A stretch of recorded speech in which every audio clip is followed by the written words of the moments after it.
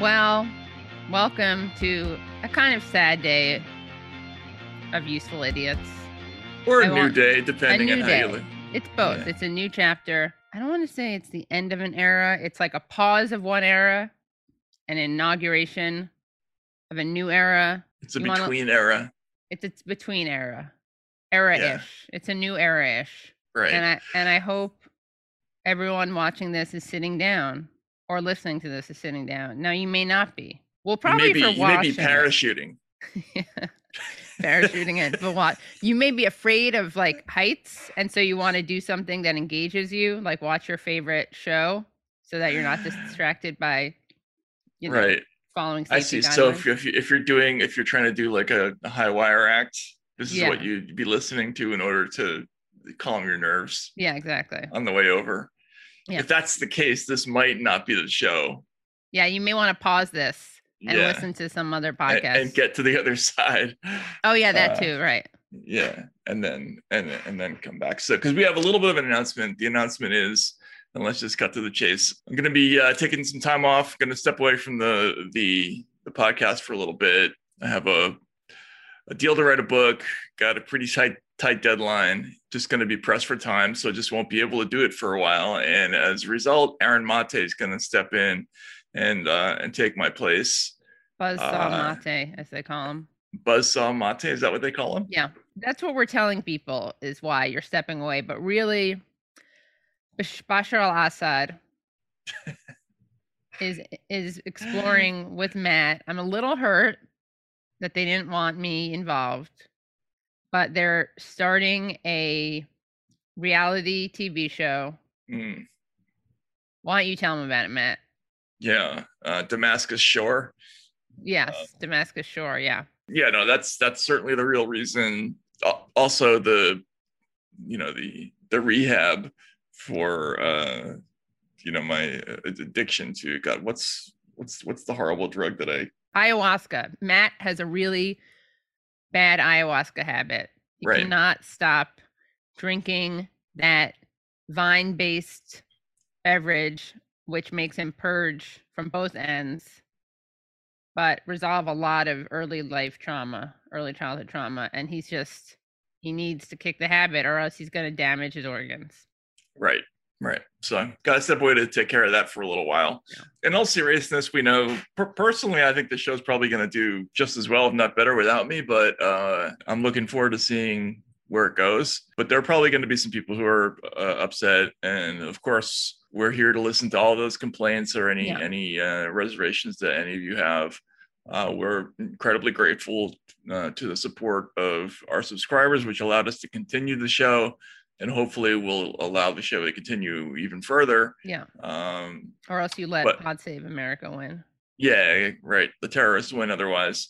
Thank you for being understanding about this. And if you're not understanding about it, we certainly happy to listen and to any of those complaints. Yeah. But let's look at this, with an optimistic point of view and say this is going to be cool. And yeah.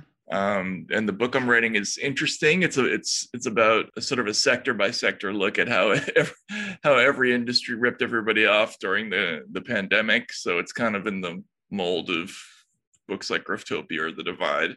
Has to be kind of heavily reported, which is why I got to take the time off.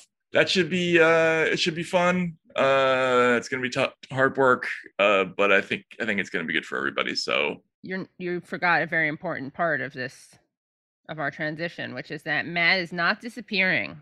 Mm-hmm. He'll be doing pop-ups. Yeah, I'll be around from time to time. There might be a few live things that we do here and there that I'll drop in on, and a couple interviews. So not stepping away completely. It's just that the scheduled time I need to have open. So it's not a resignation. Right. It's not a resignation. It's a sabbatical and specifically to get something done. So we'll see. We'll see how that goes. And we're going to have some kind of exclusive with Matt. Oh, right. Yes. Okay. Yeah. We got to provide the community which gave you your start. You see what Matt is not saying is that before Useful Idiots, Matt really didn't have much of a career. Yeah. My Q rating was like -4. Yeah. So that, thanks to us, by which I mean me, Wilson, and all the viewers and listeners, Matt got this book deal. So Matt, for the first time ever, is going to be writing a book. Right. It's been on his bucket list. I'm not looking at this as unearned privilege. This is, I'm standing on the shoulders of giants, of useful idiots. Right. Yeah. In fact, we're getting a co-writing credit, guys. It's by Matt Taibbi and useful idiots. Yeah, that's right. We have a great show for you today. As really usual, we're not going to tell you who the guest is, but it's somebody we like a lot, and so and normally, and we know you like him too. And as Wilson described this, just to put a pin in it, it's a new twist on an old favorite. Right. Exactly. So I guess we should just get to the 4 food groups, our last 4 food groups for a while. You're up, right? Yep, I am up. Yeah. So what do we have? What do we have? All right, let's take it away. All right. So we got a great clip from Biden. And I thought it'd be interesting to actually let's play the clip and then I'll read the tweet that described it, I think, pretty accurately. So this is Biden being asked about COVID. Look, there is no federal solution. This gets solved at a state level. Look, there is no federal solution. This gets solved at a state level. So Joe Biden on COVID, there is no federal solution. This gets solved at a state level. And Kate Willett, friend of the Katie Halper Show, great comedian and author, says, so the Trump response without the stimulus checks, which is, I think, kind of an accurate way of describing it. That's a pretty weird thing for the president of the United States to say. I mean, it has good Strom Thurmond energy. Right? Oh, I mean, like states' rights. Yeah. I mean, there are some things that are legitimately state issues, like policing. It's pretty tough to stand up and say the federal government is going to do something to sweepingly change police tactics in the country, since they don't actually have a police force. Yeah, I see what you're saying. Derica Purnell tweeted out a quote from the Biden-Harris campaign, which was, Biden believes we must spend whatever it takes without delay to meet public health needs and deal with the mounting economic consequences. The federal government must act swiftly and aggressively to help protect and support our families. Well, look, they punted on loan decision, which big time. Didn't I predict that? I predicted they would do that. I think we should have done that. In fact, we can do that today in our show, what we predict for this year.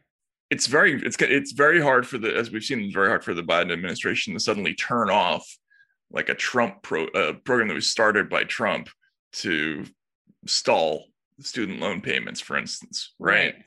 And so for them now to kind of back away and say, well, yeah, COVID and the implications of it, that's a state problem. Geez, I don't know. I mean that's a pretty hard one. That's a hard one to survive, I would think. And just to point out, I just want to. There's a doctor, a primary care doctor named Andrew Goldstein, who responded to this clip of Biden, and he said, "Wrong. You have power, POTUS. You could, 1, message the urgency and ability to save lives, fund vaccine outreach, CDC guidance on mask mandates, mark test provision, venue protections, 4, vaccine patent waivers, and tech transfer, 5, OSHA worker safety standards." So those are just some ways. Well, there's all the various, I don't even remember what the acts are called, but like the National Defense, whatever act that allows them to marshal the nation's industrial resources by fiat, essentially, to correct problems. And so, their power in a genuine emergency, which I guess you could argue this still is pretty limitless. Yeah. Maybe Biden just doesn't believe in himself enough. Maybe that's what it is. Do we need to give him a pep talk about his limiting beliefs that are getting in the way? Know.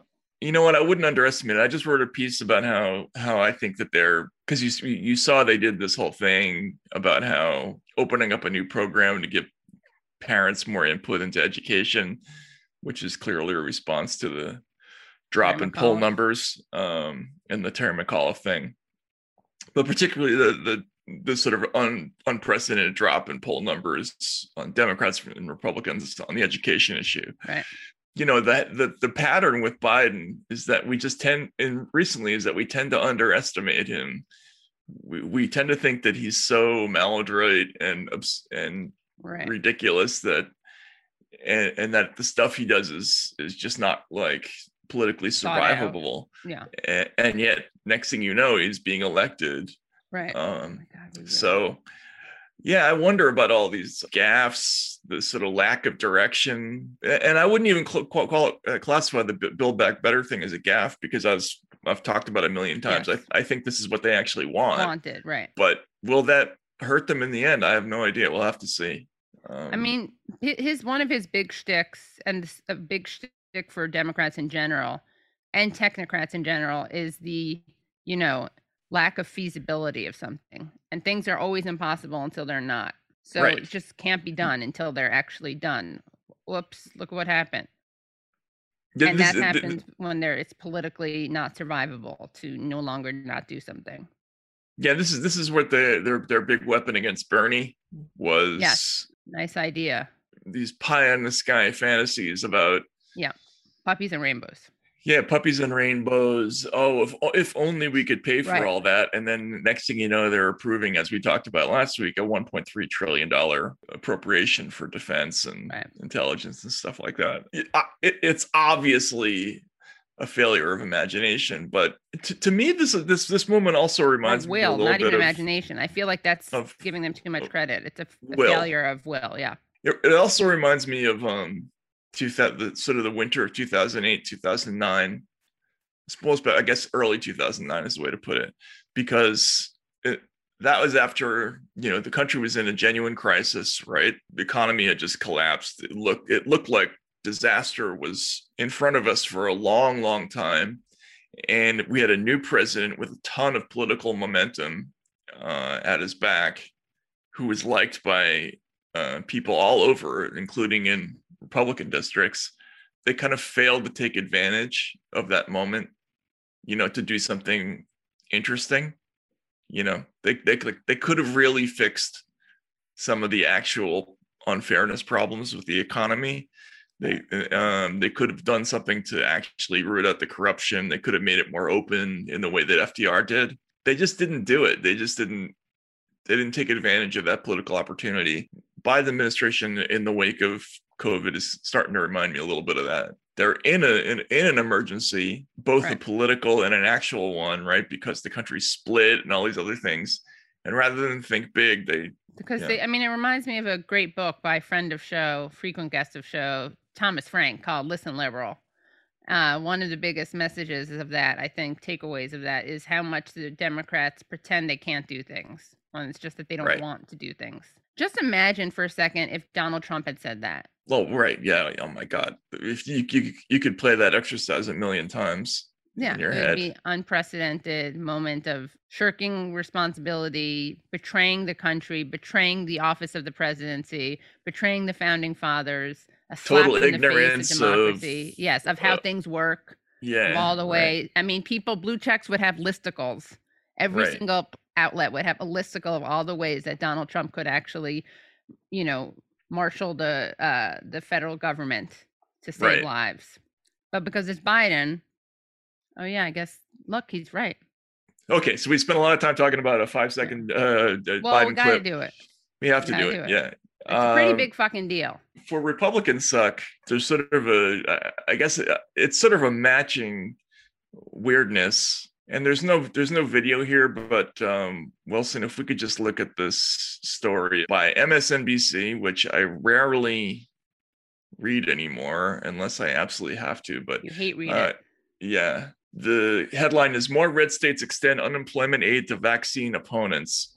Go down and you read it. It was in the spring when many of the nation's Republican governors embraced a provocative economic idea. As regular readers may recall, after congressional Democrats approved enhanced unemployment benefits, these GOP officials decided the smart move would be to cut off the extra assistance to the jobless in the hopes that it would force people back to work faster. We now know, of course, that the idea was wrong and that the Republican policy didn't have the intended effect. But the larger point remained unchanged. Leading GOP officials saw unemployment aid as a problem. The sooner jobless benefits could be curtailed, the better off we'd be. as able-bodied Americans return to the workforce. Paying people not to work, Republicans argued, was counterproductive. Now we get to the punchline. In recent months, many of those same GOP officials have changed their minds, but only for a small part of the population. In October, Iowa Governor Kim Reynolds, one of the Republicans who rushed to get people off of jobless aid in the spring, acted quickly to make unemployment benefits available to those who lost their jobs for refusing to get vaccinated. A month later, a handful of other red states had done the same thing. The Washington Post reported yesterday, meanwhile, that the list is gradually growing. Then blah, blah, blah, it goes down. There's Arkansas, Florida, Iowa, Kansas, and Tennessee have carved out exceptions. And Wyoming, Wisconsin, and Missouri are reportedly weighing similar policies. So the punchline here is people who normally would very much like to curtail one of the more important benefits that actually does exist in this country, which is unemployment aid, especially during a pandemic. Those same people now think their hearts have been moved by one particular group of unfortunates, and it's the people who've lost their jobs due to vaccine policies. Right. Now, in one sense, I can't believe I'm saying this, I get this politically, right? Like if I'm a Republican, I know exactly, I know why they do this, why they would do this, but it's vile nonetheless in terms of the hypocrisy of it, because it's right. If you really, really believe that there are people in this world who just need the help, right? Because life has dealt them a bad hand. But you only believe that for people who've lost their jobs because of vaccine, because of this reason. That shows a pretty limited amount of imagination about the hardships that people go through and the reasons that people get fired. If this is the extent of your compassion, empathy. Yeah, exactly. That's pretty fucked up, I would say. Oh yeah, it's disgusting. I mean, it's kind of I almost am grateful for it because it's so revealing. Although no one cares. Just like we're like, well, how can Biden do this? Is this politically survivable? And sadly, tragically, all these things seem to be politically survivable. But this is, I know it's funny. It's like their culture war, anti-vaxxerism is at odds with their usual sadism. And they're trying to balance those two things. Sorry, oddly enough, I think Kim Reynolds, Wilson, you might want to look this up for me. I'm pretty sure Kim Reynolds is one of the few GOP governors who has been, well, actually I'm wrong about that. A lot of the GOP governors have been pretty good about vaccine policies. They've been about making them available, about making sure that people have access to it. All the Republican governors have created those programs. She's been one of the people who has actually been leaning more towards the administration on vaccine law generally. It's just that she's trying to have her cake and eat it too, or I guess the real expression is actually eat your cake and have it too, it turns out. Really? Yeah, I just read that recently. I can't remember where. That makes more sense, because have your cake and eat it too. You have to have the cake to eat it, so there's nothing notable about that. But I guess it's eat it and then have it is once you eat it, you don't have it, so that's what makes it.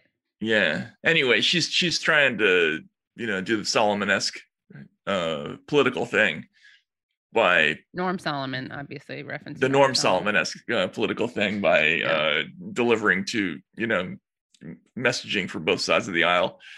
Neither party cares about you. Both parties are okay having you drop dead. Kim Reynolds is one of those politicians that you cannot find an interesting video clip of. Oh, wow. There are not many. I mean, actually, I shouldn't say that. There are a lot of politicians like that who cannot be made to be interesting. But most politicians have at least one funny video out there somewhere, Right. Like even Mitt Romney doing "Whoop, there it is," right, is funny. Who let the dogs out? Who let the dogs out? Can we watch that, by the way? That's just funny. So here's Mitt Romney, who's one of the most boring people on the planet. You could sit next to Mitt Romney and not even sense an interesting thought for a year. And this happened. Hey,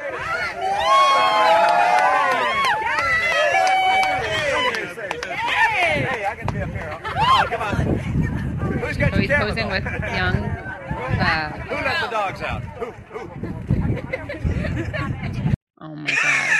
With black teenagers and black preteens, I would say, and posing for a photo with them, and then just cites that classic song, "Who Let the Dogs Out?" Who? Which is ironic, given that he famously he had put a dog on there. A dog on top of his car, driving from, I think, Massachusetts to Vermont or Maine or something like that, and it shat all over the car, right on top of it, because it was that's some sadism there. Yeah, that's fucked up. That's fucked up. I could not vote for some, and yet his child tax credit bill is better than Joe Biden's. So and his healthcare plan is I would say better than the Obamacare. Obamacare, yeah. But yeah, no. But even for him, I remember covering him. Yeah. Did you ever? Were you ever Did you ever make eye contact with him? Were you close enough to do that? Oh yeah, no. There were. I was with him on some pretty small events in New Hampshire and Iowa and South Carolina, and but I remember thinking, like, this is the most boring person that I've ever covered. Like, it's going to be impossible to dream up an angle to make this person interesting. But it turns out that there are people even less interesting than Mitt Romney out there. I'm not going to say that Kim Reynolds is one of them, but I'm guessing that she is. I do. A cursory review certainly suggests that that's the case. But who's your most boring politician, Katie? I don't know, because I feel like I don't pay attention to them if they're boring. Most of the ones you know about are kind of interesting because they're at least sleazy, right? Right. Like Matt Gaetz, like one. you look at him and all kinds of interesting thoughts go through your head about like what this person's probably like. We had some pretty boring candidates during the 2020 Democratic primary race. Well, I like him. What's his name from Washington? Inslee, Jay Inslee. Yeah, Jay Inslee. He was cool. He was wholesome, so he's not boring, actually. I don't know who's a boring Gavin Newsom, but he's also a sleazeball, so that doesn't work. Deval Patrick. Yeah, he's kind of boring. John Delaney was pretty boring. Yeah, in that race, the other people who were who you would think of as boring were Tim Ryan. Yeah, but he was so boring. He was like invisible though. Except when he was like, "You don't have to yell." Right. Remember he said that, and then like turned that into a bumper sticker. Then there was Tom Steyer. Remember, like who's his method for combating his boringness was like dancing. The red tie. Oh yeah, well, the red plaid tie. That's just the tip of the iceberg. He had a couple things going for him. He kind of looked like a Keebler elf, and although I would argue the other guy from 2016 was more of a Keebler elf. Lincoln Chafee is who I'm thinking of. Oh yeah, the man who's looks like he's made of granite. Does he? Or he looks like he's wearing a mask of himself. No, but he also has there's a great performance of him dancing to Back That Ass Up, him and his wife. Really? Oh my God. No. Sorry, Tom Steyer. Oh, right. Yes. No, we watched that. Yes, I remember that. Yeah, it was great. Yeah. He, of course, totally fanboyed out at Bernie Sanders. Remember when he and Elizabeth Warren were fighting because Elizabeth Warren lied? She's so boring. She's actually incredibly boring. Warren. She is. But her whole Native American thing makes her, there's a lot to talk about. There's some darkness with her. A lot of darkness. I mean, how could there not be? Intergenerational trauma of being, wounded knee. Right. Yeah. All that stuff. Trail of Tears. All that stuff. Yeah. Yeah. She has to wake up every day knowing that Leonard Peltier is still in jail. It's a lot. It's a lot for one Native American woman to deal with. Right. That's true. Aunt Bee's cheekbones to remember. Those high Indian cheekbones that Aunt Bee had. Yep. Plus, she killed her first. She probably killed her first golden retriever. Did she? I think so. I feel it in my gut. I feel it in my bones. Like she's a capitalist to her bones. I'm a golden retriever side. Wait, what was that thing with her big inflatable dog again? Oh yeah, big structural Bailey. Big structural Bailey. Liz Holio. Remember? Yeah, no, I remember that.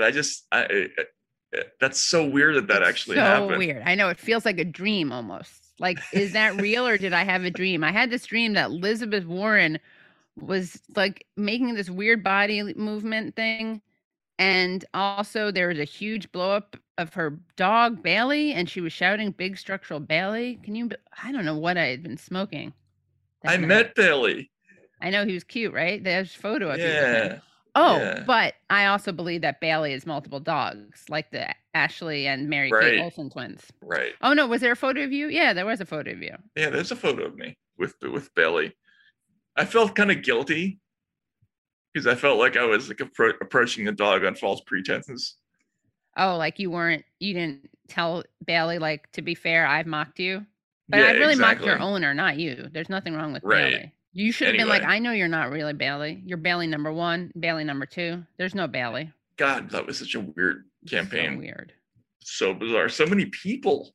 So many people. What was that about? I Why don't were know. there 28 candidates? Yeah, that was crazy. And we did Camp Crystal Lake. That was fun. That was fun. Wilson, I didn't see this until just now, but Wilson put in Tim Kaine as a boring politician, which I think is a pretty good. Tim Kaine is an extremely boring pun. Yeah. He's so boring we didn't think of him. Exactly. That's the big challenge. He was vice president in the most he was the running mate Right. in the most interesting presidential election in certainly in American history, I would say. But Kaine was in the middle of that story every single day. Boring. And did we think of him even once? No, it was Wilson who thought of him. I haven't thought. I mean, I did recently think about Tim Kaine because I've been doing the Virginia stuff. But even while I was watching the video of him talking, you forgot who it was. I forgot who it was. He is legitimately extremely boring. Really boring. Let's tweet it out and see what people say. Anyway, all right. What do we have for? For Isn't That Weird? Isn't that weird? Sales assistant shocked after spotting used sex toy displayed in charity shop window. Ellie Hardy, 30, was shocked when she realized that the Love Honey product had a used sticker on it at the Nottingham store. A woman was shocked after spotting a used sex toy for sale in a charity shop window. Ellie Hardy, 30, could not believe her eyes when she noticed the Love Honey G Tickler on offer for £8.99 at Headway charity shop in Nottingham on Saturday. The sales assistant from London. That's too cheap. I'm sorry. If I'm gonna buy something that I'm gonna put inside myself, I want to spend more than eight pounds. Well, I don't know though, but because it's used. Have you ever? So that's a game changer. Remember, the sales assistant from London was left in stitches when she realized on closer inspection that the item, which cost $19.99 used. Oh, you have a point there, Matt. Had a sticker on it saying used. She shared a picture of her bizarre discovery on Facebook later on that day, writing, "The used tickled me. Why?" The item, which is still listed on the Love Honey site, boasts 3 speeds and 4 patterns for exciting vibration variations and has 4.5 stars out of 5. Ellie said, "We were heading into town to buy some last-minute Christmas presents when the G Tickler caught my eye in the charity shop window, bottom shelf next to a pair of sparkly shoes." I couldn't believe this made it to the window, and on closer inspection, I saw the used sticker and fell into a fit of giggles. It's safe to say this wasn't purchased for one of his last-minute gifts. I was shocked and had so many questions. Who in their right mind donates this? Who decided to sell it? And who in their right mind would buy this? I mean, it is true. Here's the thing with the sex toy, right? Like, you can't, it's a bit of a conundrum because it's not returnable, exchangeable. So it's a big investment because you have no idea what it's going to work like, right? So really, all sex toys should be sold. You should buy a sex toy. It should have a condom on it. And you have to go back to the store to get the condom removed or something. I mean, because there are a lot of people who don't have money and who probably would like sex toys. And they're deprived of it just because of this difficult sanitary health issue. I guess you're right. I'm sure there are probably some low-cost solutions to some of those problems, but yeah, federal solutions. That's what Biden could be thinking about. Sex toys? Federal solutions to sex toy. Yeah. I mean, what if someone spends thousands of dollars looking for the perfect sex toy? At least they should be able to donate it to charity and write it off and get a write-off. That's right. It's not really fair. Yeah. Instead of cards for kids, you'd have, yeah. There should be a solution to that, though. secondhand sex toys. Yeah. Because think about how many people must go through them, and then you have nothing to do with them. And then they're just wasted. It's not fair. It's not good for the environment. It's not good for people who can't afford sex toys. I just thought of a great plot for a porn movie. What? Donating? It's like Sex Toy Story, right? Oh, see, I haven't seen Toy Story, so I can't. Oh, you haven't? Oh, so, instead of all these toys that no longer have, they just are desperate to be played with, it would have to be like a Pixar quality. Right. But they have to find new owners. Right. The sparkling thing also gave me an idea. Like, what if you could rewrite the Wizard of Oz and have a Ruby Tickler? Oh yeah, that's true. Right. There's no place like home. Yeah. There's no place like home. Yeah, and then you turn it on and off, I guess. Yeah, exactly. Instead of the shoes. And you end up back in Kansas. Yeah. We're gonna have to have Matt back on for certain segments like these. Yeah, I don't know. So staying on the theme of Weird England, interesting story in the Daily Beast. By the way, the Daily Beast's fonts, it's maybe my least favorite publication for a variety of ways, but its presentation is. Oh yeah, the font it's kind of violent. The font. Yeah, it's a very violent font, and it has this little feature with the slanty subhead. It's not even a subhead. It's like a because they have the subhead, but that it's like they make up a vertical or something. Yeah, I forget what we call that. How do you describe that? It's like a little tag. Sometimes you'll have a thing that sort of finds itself repeatedly in the design, but this is right. This is always new. A lot of the Russiagate stories in the Daily Beast had amazing tags like this, and they aren't red. Yeah. So if you go on the front page of the Daily Beast, you see these red little things in red. So it's like the headline is Trump advisor lays out how he planned to overturn Biden win, and then red, when a stranger calls. Right. Yeah. Exactly. Woodsman hunting for antlers stumbles on missing MMA fighter. Larger than life. Omicron is breaking us, but we can still avert catastrophe. New normal. Strange light from space is pitting China against the world. Trash or treasure? Wealthy Florida man murdered during luxury hotel orgy. Ensnared. Russian dissident snatched hours after Daily Beast interview. Blood feud. And then the last one on the front page is refresh your gym gear lineup with these epic Lululemon deals. Scouted. I hope there's one. I hope they have just one person who's responsible for writing those. I know. That would be great. Right. They're really insane. Yeah, they're nuts. Anyway, so this story is called "Man Who Tried to Kill the Queen with a Crossbow Made Darth Vader Terror Video Before Breaking into Palace," which is a great headline. Yeah, really. The dark side. Yeah. So in a clip sent on Snapchat, the 19-year-old who was arrested with a crossbow in palace grounds calls himself a Sith and says he will try to kill the queen. The story goes, the man who broke into Windsor Castle on Christmas Day, armed with a crossbow, recorded a threatening Snapchat clip channeling Darth Vader and describing himself as a Sith. Said he was planning to assassinate the queen in revenge for a notorious 1919 massacre in India by British soldiers. Wilson, if we can watch this video, which is it's got a strong Travis Bickle quality and that's probably dating me. Katie, does that what is that? Ring any bells for you? No. So the movie Taxi Driver. Oh, it's embarrassing. I've never seen that movie. Oh, well, or The Shining. Maybe I'll see that this holiday.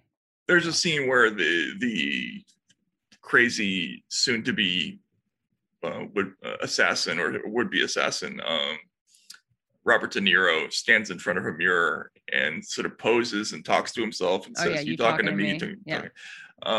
And this has pretty strong Travis Bickle energy, but it's creepier significantly. So let's take a look. It's real. Yeah. Because what I've done and what I will do, I will attempt to assassinate Elizabeth, Queen of the Royal Family.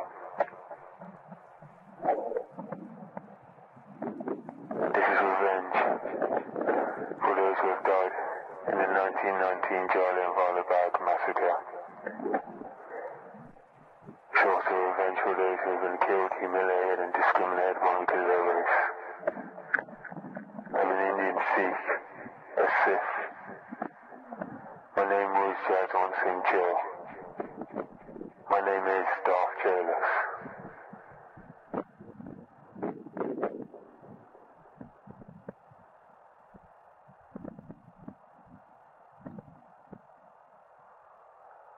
Now he's thinking, now I'll try it without the crossbow.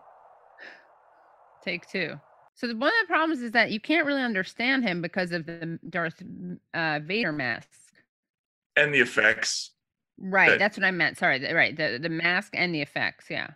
Yeah, he's trying to create some kind of wind or something, like echo, or also the crossbow just isn't menacing enough to me. Like I was thinking it was going to be a bigger, scarier looking crossbow, like the kind you used to hunt deer with. Yeah, it doesn't look. I guess the small one is not pleasant either. Right. Probably would do the job with a queen. Read. If you were going to shoot the queen with a crossbow, where would you aim? Her head. Yeah. Where else?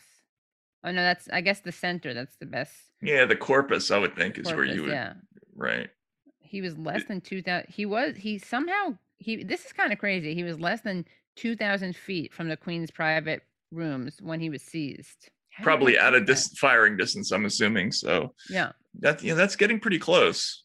He got past the spiked fence that divides the publicly accessible land of Windsor Great Park from the private grounds of the palace.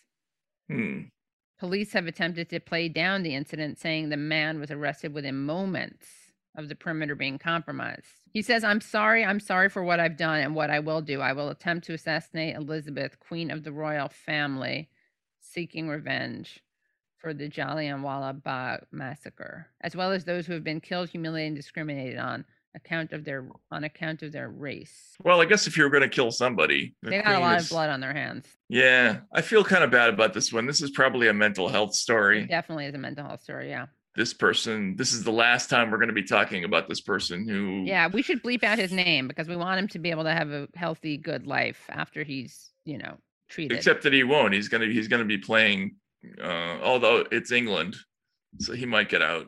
Yeah, they're a bit more humane than we are. But he's going to be playing drafts into middle age in some facility where he wears pajamas most of the time. The thing is, in America, when you attempt to assassinate the president in America, is the likelihood higher that you'll end up just pumped full of bullets, or how often have those people actually just been dispatched on the spot? I can't remember one. Reagan's one wasn't.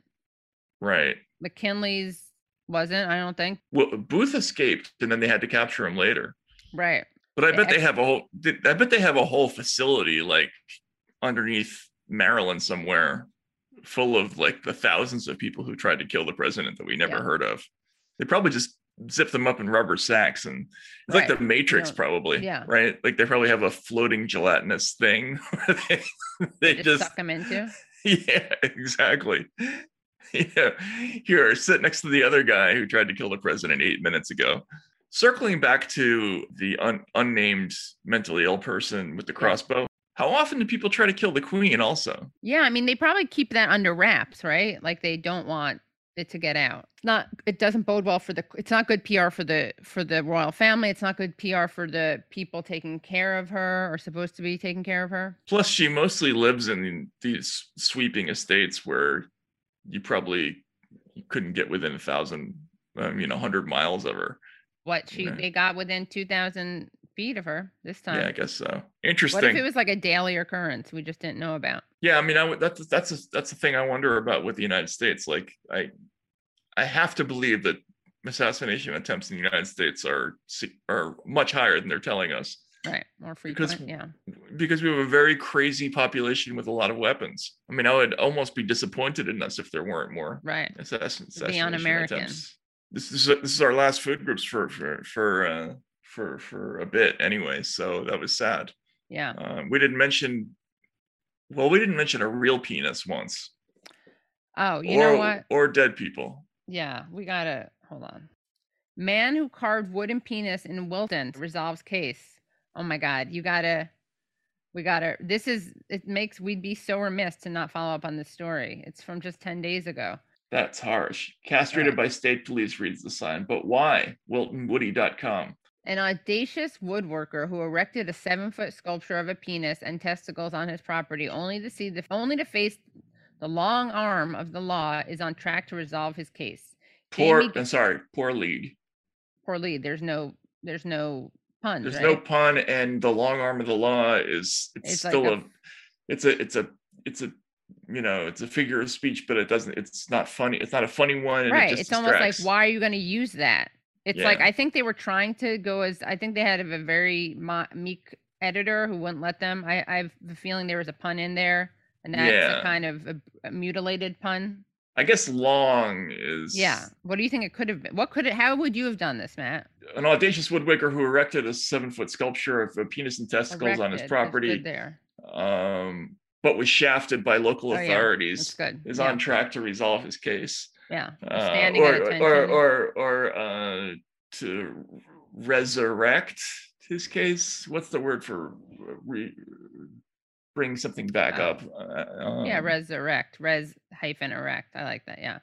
What would the Daily Beast's red subline be? Man who carved wooden penis in Wilton resolves case. Upsurge. Uptick. Standing tall. At attention. Balls. What about just balls? Balls only. Balls only. Oh yeah. Cocked and loaded. That's pretty good. Cocked and loaded is good. I like that. Yeah, that's it. All right. Let's see. Let's read this article. Let's go on. Keep reading. Okay. Jamie Gagne, who became enraged after state police charged him in June 2020 with displaying offensive sexual material on his lawn, is set to have his charges tentatively dismissed under an agreement with Saratoga County prosecutors on Friday. Gagne's case was given an adjournment in contemplation of dismissal, or ACOD, which means if he stays out of legal trouble for the next 6 months, the case will be tossed out. In June 2020, Gagne, then 32, said he carved the phallic statue as a protest after the Saratoga County town of Wilton revoked his building permit for his workshop the prior October. Gagne said he attempted to contact the code enforcer to discuss the situation but could not reach him. Instead, Gagne chose to carve a wooden penis, which attracted considerable more attention. I think they meant considerably. Town Supervisor John Lance said residents lodged complaints. On June 18, 2020, state police arrested Gagne and charged him with displaying offensive sexual material. The penis statue was removed, leaving behind only the wooden testes. Gagne, who uses the moniker Woody Wilton, irreverently Wilton Woody irreverently left a memorial reading "Castrated by State Police, establishing dominance with a yard penis." What's that from? What outlet is that from? This is his site, WiltonWoody.com. Oh, WiltonWoody.com. So if you go to his website, it's establishing dominance with the yard penis. I think he made a mistake not giving it more of a curve, although I guess it's hard to do. Anyway, good for that guy. Listeners haven't figured out already, our guest for this episode is, and this important historic episode is going to be none other than Thomas Frank, with whom we haven't checked in a while, and who's got a lot of things on his mind. Yes, as always. He's fired up. He's ready to go. Yep. He needs no introduction. He wrote Listen Liberal and What's the Matter with Kansas? The Conquest of Cool. Yeah. Started the Baffler. To The Guardian. Has been on Bill Maher. How many times do you think we're going to mention the state of Kansas in this interview?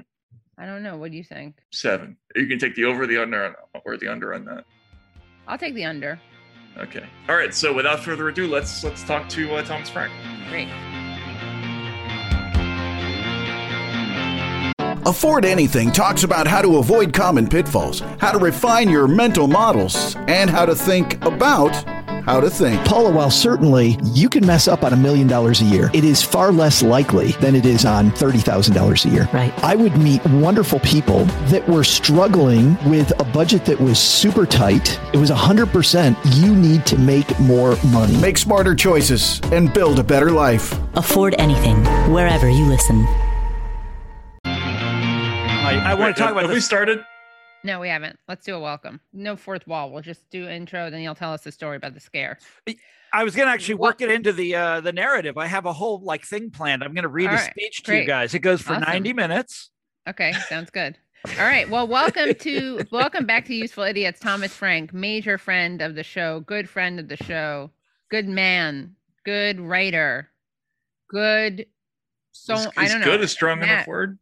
No, I'm trying. I don't want his head to get too big, though. No, don't do that. Don't flatter me. I hate that. Yeah, I'm okay. Writer. I'm all right. You're okay. He's okay. Yeah. Does Thomas Frank know two things I have to ask? Does he know about? Does he know about the historic nature of this broadcast? And secondly, does he know that when you search for Thomas Frank on Google, under people also ask, the first question is Thomas Frank liberal or conservative? Isn't that awesome? I thought you were going to say, how many home runs has Thomas Frank hit? Oh, yeah. Did I ever tell you guys about how I constantly get emails for Frank Thomas? Oh, right. Yes, of course. I played for the White Sox back in the day. And here's the really funny, and I still get them. I get them all the time. I got one just the other day. I get both his nice emails, people that want his autograph or something, and people who hate him. Why would anybody hate Frank Thomas? I don't know. And then wait, get this. There's another one who wrote for USA Today, who goes by Thomas Frank and has never changed it. And he, I've never met him. I don't know anything about him. I do get people send me emails directed to him all the time. He got in trouble a couple years ago in the Trump era. Do you remember this, Matt? There was a CNN. It was the kind of thing that you write about. It was a Russiagate story that went wrong. It turned out that CNN published it before it was. I mean, it wasn't. Anyhow, the New York Times did a story about CNN's screw up and used my photograph. Right. Because he right. Yeah, amazing. And it's like, wow, like that's a screw up on top of a screw up. Yeah.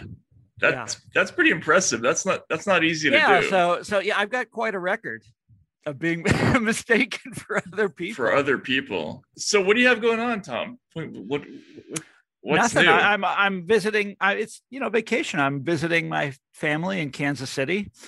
And came out here. My wife and I took every imaginable precaution coming out here, and still had a COVID scare.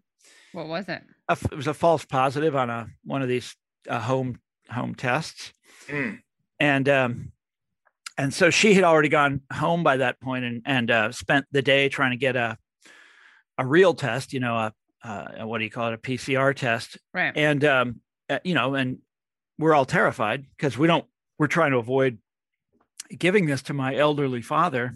It turned out to be a false positive. But in the meantime, I also decided to drive all around Kansas City looking for a PCR. I tested negative on the same take-home test. I don't have any, but I was like, I got to be sure. And as a result, I had a really interesting brush with our healthcare system in this country, which is to say our healthcare non-system. Mm-hmm. And, I wanted to talk to you guys about the, 1 year of Biden, because last time I was on with, I don't remember when I was on with you. No, it wasn't. Last time you were on was like May, but the time before right, that's right. We were talking about, but woke CIA, but the time before then was right after. Yeah, we were talking about the, also when on election night, that was really memorable. And I got really trashed. Yeah, me too. But and I went to bed that night because we didn't know who was going to win, right? I thought Trump had won. Yeah, right. Yeah. But anyway, go ahead. And so I thought it'd be good to look back over that. And what just keeps hitting me in the face is how we elected Biden to take this situation in hand, and how that just has not happened. I mean, you go out and try to get a test. You saw those pictures in the New York Times, people standing in these enormous lines to get tested before they go on their Christmas vacation and stuff. It's unbelievable. We were just talking about this sort of in the top of the show. What's your perspective on, and this has been a running theme of ours for a while back now, but what's your perspective on things like Build Back Better kind of being left by the wayside? So my thought on this has been that they didn't really want to pass it. and therefore they didn't. The thesis, the grand thesis of Listen Liberal. Yeah, Democrats pretend that they don't have that it's inability. Yes, lack of will. That's exactly right. They're just bottomlessly frustrating, and you often get the sense that fundraising drives the party, not actual achievements. Look, the theory of Listen Liberal is that the Democrats are a class party. It's just not the class. It's not working class. It's the wrong class. Yeah, exactly. Yeah. They're a class party, but it's a professional elite. It's a professional class, and that's who they really care about, and that's who they do favors for, and that's who benefits from their time in office, and part of that is their continual failure to do. I mean, look, I don't know if anybody would call me an expert on American politics, but it has been, I would never get to sit at the Rolling Stone round table that you described earlier. But it's obvious to me from my 30 years of observing and writing about this stuff that what ails the Democratic Party and what ails American politics in general is that neither of the two parties are seriously give a damn about ordinary working people. They really don't care, and they both make noises about it. The Republicans in the cultural vein, and the Democrats and they don't do anything, and the situation gets worse and worse and worse. And the thing is that it's the American politics which seems so awful and like a stalemate. And, we're at each other's throats and we're close to civil war. And you've seen all the crap. You saw the Wall Street Journal just today, this morning, this story about it's toxic. Politics used to be about partisanship and now it's toxic. We hate each other so much. There's an incredibly easy answer to all this for the Democrats anyway. Do something for these people. You would triumph. You would be, if you actually were to deliver on $15 an hour minimum wage, or make pharmaceuticals affordable, or get universal health care, do any of these things, have, union organizing all over America. They would never lose another election. Yeah, they'd be like Roosevelt. They'd have 40-year triumph. And the same goes for the Republicans, but they'll never do any of those things. They're not interested in doing those things. The Democrats at least say they are, Right. And instead they deliver shit. I'm sorry. I should try to keep. No. I think this is an interesting point because the Republicans are being forced out of the game of big money donors, so they're going to have to adapt. Yes, that's a really interesting story. But not right? like big, like as in individual big money donors, or as it used to be that. A preponderance of the big industry money from financial services, weapons makers, oil and gas is still true, but most of the pharmaceutical companies, most like 55-45, it went to Republicans because that's what they mostly wanted. But wait, can I step in here, Katie? Sure. Matt and I are older than you, and in the 80s. like go back and look at the election of 84. The money I'm just saying, aren't they still there? Aren't they still there? Is my point. No, they're not. Biden outraised, and Hillary outraised and outspent the Republicans. And Biden, Biden was not even the incumbent. Trump completely changed the equation about this because the corporate America, by and large, even though they're in favor of a lot of the kind of deregulatory policies that Trump pushed, from a stability and predictability point of view, they were much more comfortable culturally with Hillary or Biden. And that's why, Hillary outraised Trump 2-1 the first time. Yeah. And it was a little closer in 2020. Yeah. There's been a transformation among America's rich. So what's the matter with Kansas was about this change, this slow sea change in the votes of the white working class. Oh, I just noticed there's a bird nest in the tree right outside my window. Metaphor for something. And it's a flicker. I can see him from here. Doesn't matter. Okay. There's sea change in working class politics, but the much more rapid and more startling changes in the allegiance of the professional elite. So when we were kids, they were Republicans, like your family doctor would have been a Republican. people that financial analysts. Yep, all these people worked on Wall Street. They all would have been Republicans, and today they tend to be Democrats. Yes. Now there's still big money on the Republican side, of course, but it tends to be entrepreneurial money, people who don't work for, who don't have advanced degrees, people who built their own pillow companies. Yep, who own their own company, who built up their own company, people who aren't in the big metro areas, stuff like that. So I'm speaking to you from Kansas City, a suburb of Kansas City, and it happens to be the neighborhood where I grew up, so I'm fascinated by it. And I think I've shared this with you before, but it's an amazing story. So when I wrote What's the Matter with Kansas, this neighborhood that I'm sitting in was overwhelmingly Republican. Every elected official from the neighborhood was Republican. They went to the state representatives in the state legislature, county officials, all of them were Republican. It's by far the richest city in the state of Kansas, was the biggest donor to politics in Kansas, and gave overwhelmingly to Republicans. Everybody was a Republican here. It just went for Biden. And it went for Biden. I looked it up. He won every single precinct in this neighborhood. That's what's happening with the American elite across the board. Yeah, I mean, we looked at if you look at the last couple of congressional elections, like 41 of the top 50 wealthiest districts are voted Democrat.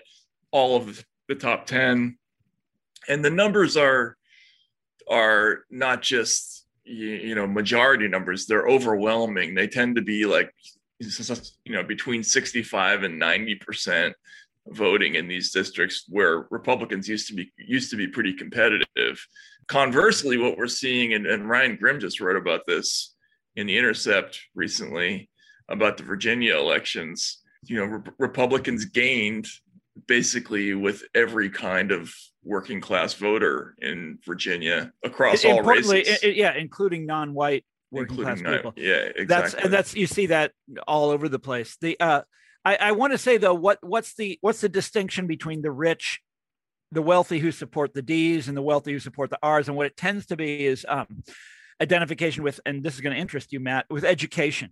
Mm-hmm. So people who trace their success to education, who's based on educational credentials, educational achievement. They have advanced degrees. They went to a good college, etc. These people are almost always Democrats. Yeah. Mm-hmm. Yeah. That is the professional elite. What's really I don't want to complain. I should not talk about this stuff in a personal way, but it is funny writing about this for years and seeing it all come true. And now I basically have to write for foreign outlets. Right. It's unacceptable to say this stuff in America. Well, Tom, you and I have talked about this before, but like we were part of a wave that was already getting rid of the older, like Jimmy Breslin style columnists. Right. Well, like you speak for yourself. I liked that guy. No. What I'm saying is like it used to be in every market there was the working class Mike Royko. He was one of my heroes. Yeah. Right. Yeah. Exactly. And then they started to vanish from all those papers, and they were replaced by people who had the same political sensibilities, but they had different backgrounds. They were from professional class backgrounds, and they didn't speak in the vernacular of that's right. And there's the book about this. It's called The Boys on the Bus. Yeah, Tim Krause. 1972, and it is a celebration of the triumph of what he calls professional journalists, people who went to journalism school.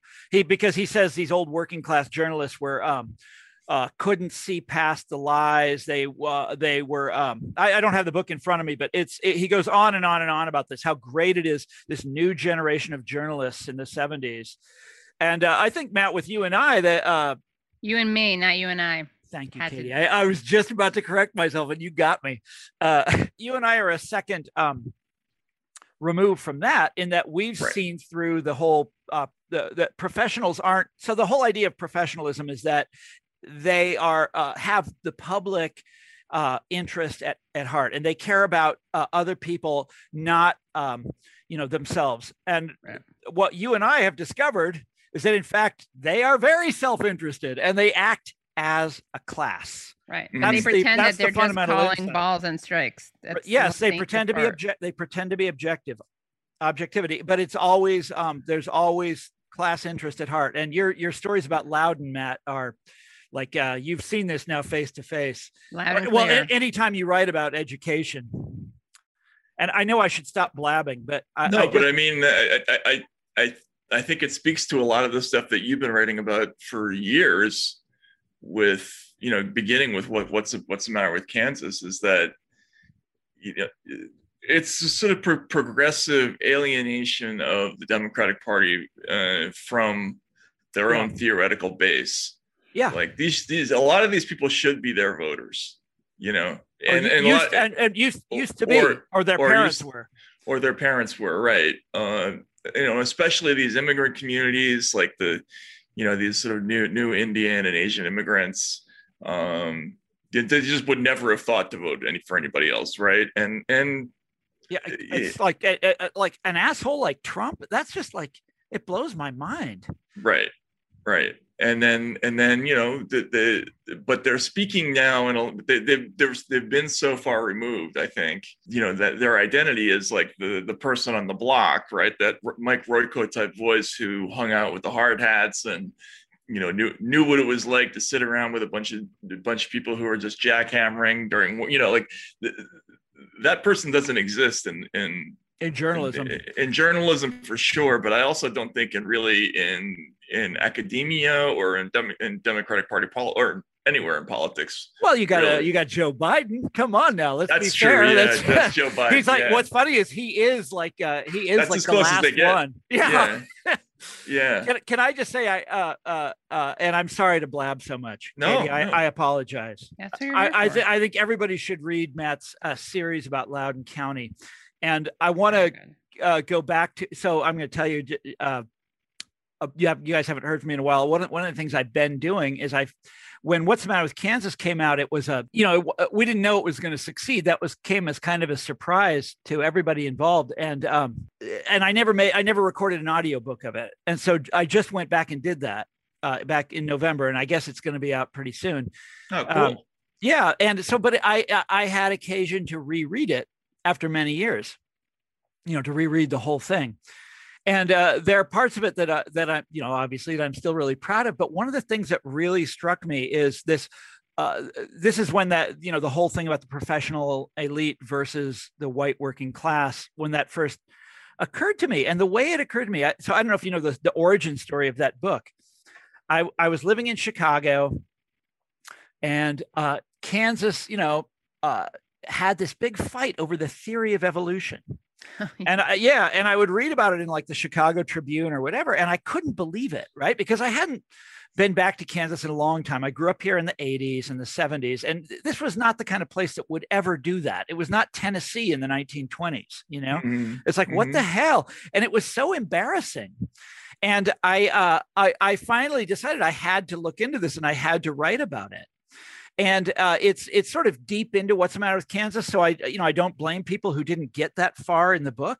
But what happened was what the conservatives discovered was they could set up a kind of culture war set piece. And they do this to this day. And you happened upon it yourself, Matt, just the other day, although what you describe is much more organic than the theory of evolution fight. So these guys in Kansas picked this fight. And they contrived over the theory of evolution. And the idea was parents should have a say. Their argument was parents should have a say in what their children are taught in biology class, right? And the parents, if you ask people what they think about the theory of evolution, they'll always say, we think they should teach all the theories. Right. And like, well, intelligent design, these other ones, which are ridiculous, and nobody takes them, no scientist takes them seriously, but parents are very fair-minded. They in Kansas, at least, they tend to be fairly religious. And so they'll always answer that way. We think that the biology teacher should have to teach all the theories. Okay. So if you're a smart conservative activist, you set this situation up where the parents confront the scientific experts. And they actually did this in Kansas. It wasn't really a courtroom, but it was some kind of public hearing, and where you have a humble parent from Prairie Village or something like that, and then you have a paleontologist from the University of Kansas come on. And what does the paleontologist do when you start giving him questions? He pulls rank. Always, always, 100% of the time, the expert will pull rank. Be like, I have a PhD from blah, blah, blah, blah, blah, and I know all about this. And, who are you? And et cetera, et cetera, et cetera. And every time. And this is the culture wars. This is the culture wars. You get this expert to come out there and pull rank on a humble, ordinary, unprepossessing taxpayer and voter. And the expert, is right about the theory of evolution. Like, let's be honest, he's right about that. Yeah. But politically, it's poison. It's absolute poison to say parents shouldn't have a say in what their kids are taught. It's like, yeah, good luck with that one, guys. And that's when you're right. Like, because I had the almost identical experience. I had to cover the Dover case in Pennsylvania. Oh, yes, I remember that. Yeah. Right. So I had to cover that whole trial. You remember, Katie, this was the big intelligent design case in the early 2000s where there was a school district in Dover, Pennsylvania that it was actually a really bizarre, weird local story involving like a just barely a quorum of local officials who managed to stick intelligent design into the curriculum, and it exploded into this national controversy that and there was a big trial that was supposed to be like the Scopes monkey trial, and exactly what Tom described took place, which is the witnesses for sort of against intelligence design. They were all the leading experts in the world. They came from Harvard and wherever, and all they did is they talked about their credentials, and they went off about how stupid the theory was, and the result was they overwhelmingly won the case. It wasn't even close, but I think they lost politically a lot in that situation. And Matt, that's the essence of the culture wars, is to set up these set pieces of experts versus democracy again and again and again and again. And they don't even have to set it up anymore. We do it naturally now, Yeah.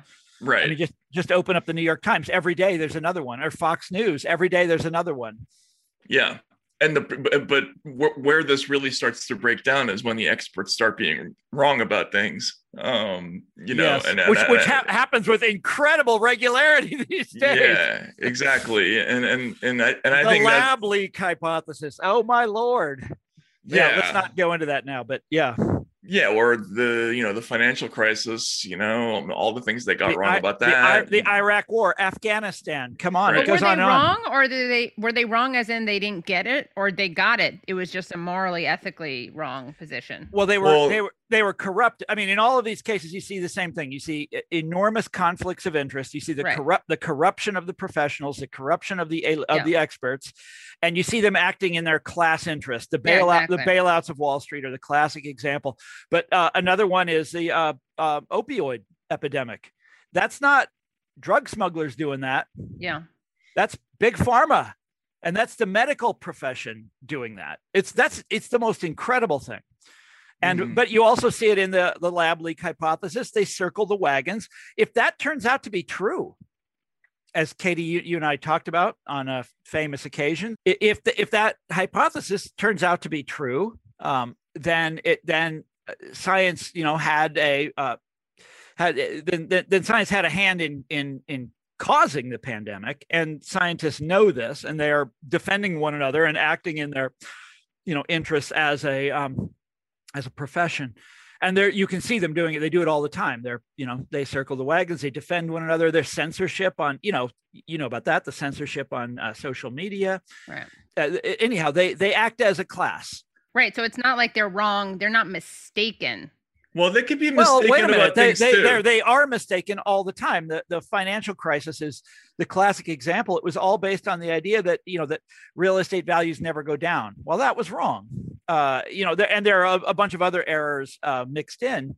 But right. Okay. So it's a combo of mistakes and also but intentional the problem aligning is that, with class interests. Yes, but the mistakes are the mistakes of orthodoxy. So the way professions work is it's a consensus. They arrive at consensus through peer review, through other processes, and they all agree on something that's orthodoxy.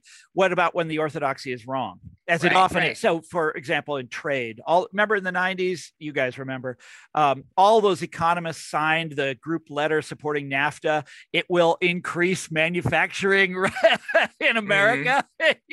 Exactly the opposite happens. And now, 20 years later, Paul Krugman and the gang are like, "Oh, dude, we were wrong." Right. Well, Trump runs on it. Yes, they were all wrong together. That's the important thing. If they're all wrong together, then nobody gets punished. Nothing. Vietnam War is the same thing. They're all wrong together. The Iraq War, the whole foreign policy community is all wrong together. This is the recurring problem with these guys. That and then the self-interest stuff. But orthodoxy is absolute poison. And Matt and Katie, you and I took a vow. Okay, maybe we didn't, but we like metaphorically took a vow. This is what the Baffler was all about. If you've got an orthodoxy, I'm here to smash it. I'm here with my sledgehammer and I'm going to attack it. And what's funny is that as I've got older, and I sort of thought that my side would win that dispute, right? The internet and everything, you could say anything you wanted. It's the opposite has happened. Orthodoxies have triumphed in this country in a way that's kind of astonishing. I think that's a fascinating story because if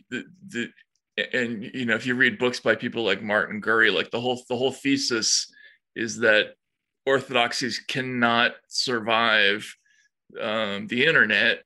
Yeah, no, but the opposite happened. Groupthink, groupthink. We're all afraid of being called out, getting canceled, getting censored. Yeah, and they're able to mandate. I think they've come around to the idea that it has to be managed very aggressively to prevent, the kind of emperor has no clothes effect that the internet had on orthodoxies. That's sort of inherent to what the internet is all about. It's pretty difficult to keep up any kind of fiction for any length of time, as long as there's this endless number of people who are looking at a problem. I mean, if you remember, so you say, but these things have a powerful, this groupthink stuff has. So you're very optimistic. I'm a glass half empty kind of guy, and I think that I think of Matt as a major optimist, although he did show some optimism the other day about America. That was cute. I went back and reviewed this story. I know I sent it to both of you. It's the last political story I wrote, and probably, I don't want to say we'll ever write, but it was for Le Monde Diplomatique, and it was my theory of the Trump years. And I kept Matt. I've like talked to many times. Like, I want to write the theory of the Trump years. So I finally sat down and wrote it. And the idea is that the Trump years were this kind of not experiment, but the professional elite felt that, this sort of existential challenge to itself. That the war was on in the form of Trump, and at first they called this populism. Remember, and populism was supposed to be this uprising of the ignorant, like stupid people saying that they could run things as well as the professionals, et cetera. And but by the end, they had basically emerged triumphant. And if you go back and read a lot of the early, the hallmark of the Trump years was hysteria, hysteria about Russiagate, hysteria about this, hysteria about that, hysteria about everything. The caravan, Kavanaugh nomination, whatever, Bountygate, whatever it was. Yeah, I'm not talking about Republicans here. I'm talking about the sort of society's ruling class. It's hegemonic elite, the ones who speak. Mm-hmm. Okay, the ones who talk. The ones who are in the newspapers and control TV and, control the sort of, what would you call it? The news cycle. But more than that, come on, the commanding heights of our society, of our civilization. And these people felt like they were facing an existential challenge in the form of Trump. And if you go back and read like the early texts on this, it's pretty funny what they say Trump is going to do. Trump is going to censor them. Trump is going to censor the press. Trump is going to unleash they didn't have the word cancel culture yet, but Trump is going to unleash these Twitter hordes who are going to shout down experts. And you go right down the list, and they're basically describing all the things that did happen, but they didn't happen to them. You see what I'm saying? They got it exactly wrong. They did it. Trump himself got kicked off of Twitter, they were constantly saying Trump is going to, this is a big one. Trump is Hitler, of course. That was the comparison on everyone's lips. Trump is waiting for his Reichstag moment. He's going to be a strong man, and he's going to wait for a crisis like 9/11, and then he's going to take power and all this stuff. And it actually came to pass, COVID, and he didn't do it. Right. It's this period of professional class hysteria and fantasy that is absolutely fascinating. And I wonder if we will ever, I feel like we've recovered from it to some degree now that, Trump is gone. But anyhow, I should shut up now and let you. No, I think that's an interesting, where do they go from here is the question, right? Because you almost have like a uniparty. Me, yes, because what they missed in their hysteria and their frenzy and their the desire to denounce and all this, what they missed is that Trump also represented opportunity. When Trump beat Hillary, nobody thinks about this anymore. Trump was to her left on a bunch of issues. Yeah. On trade, on Wall Street, as you know this, Matt. He was constantly denouncing Goldman Sachs. Do you remember this? And there was a bunch of other things too. Now he was a racist asshole on many things, but it doesn't take a genius to see that Trump broke the consensus of 30 years standing. Trump just smashed it. Here's a Republican candidate attacking Wall Street. Here's a Republican candidate attacking these free trade agreements. The party of the left, attacking them from the left. The party of the left should say, wait a second, this is an opportunity. This is our chance to do something really, to break out of this cycle that we've been in ever since Reagan. Here's our chance to smash it. And they did the opposite. They did the opposite. They're like, okay, if the Republicans aren't going to be the party of Wall Street anymore, we'll do that. We'll take that role. And to hear the rest of the interview, please go to usefulidiots.substack.com. Now, that was great. Always fun to talk to Tom. We sort of let ourselves get carried away there, but we always do with him because it's so interesting to talk to him. It's a good time. Yeah. It's hard to stop. I like the way he's always like, and then I'll shut up.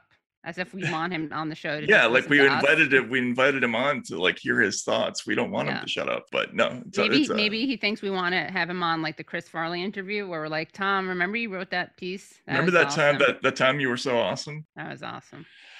No, that was great. And which brings us to a sad moment. So here we are at the end of it'll be the last show for a while. So thank you so much to everybody. It's been so much fun doing this, and it's not over though. This is not the end. No, it's not over. It's going to keep going with a different co-host, and even that though. And then Matt's going to pop up. Don't forget about those pop-ups. With those pop-ups, I'll pop up from time to time, and the second he hands in those galleys. That's right. Then I'm back in service. So yeah. But thanks for hanging in. Have a great new year, and we will see you.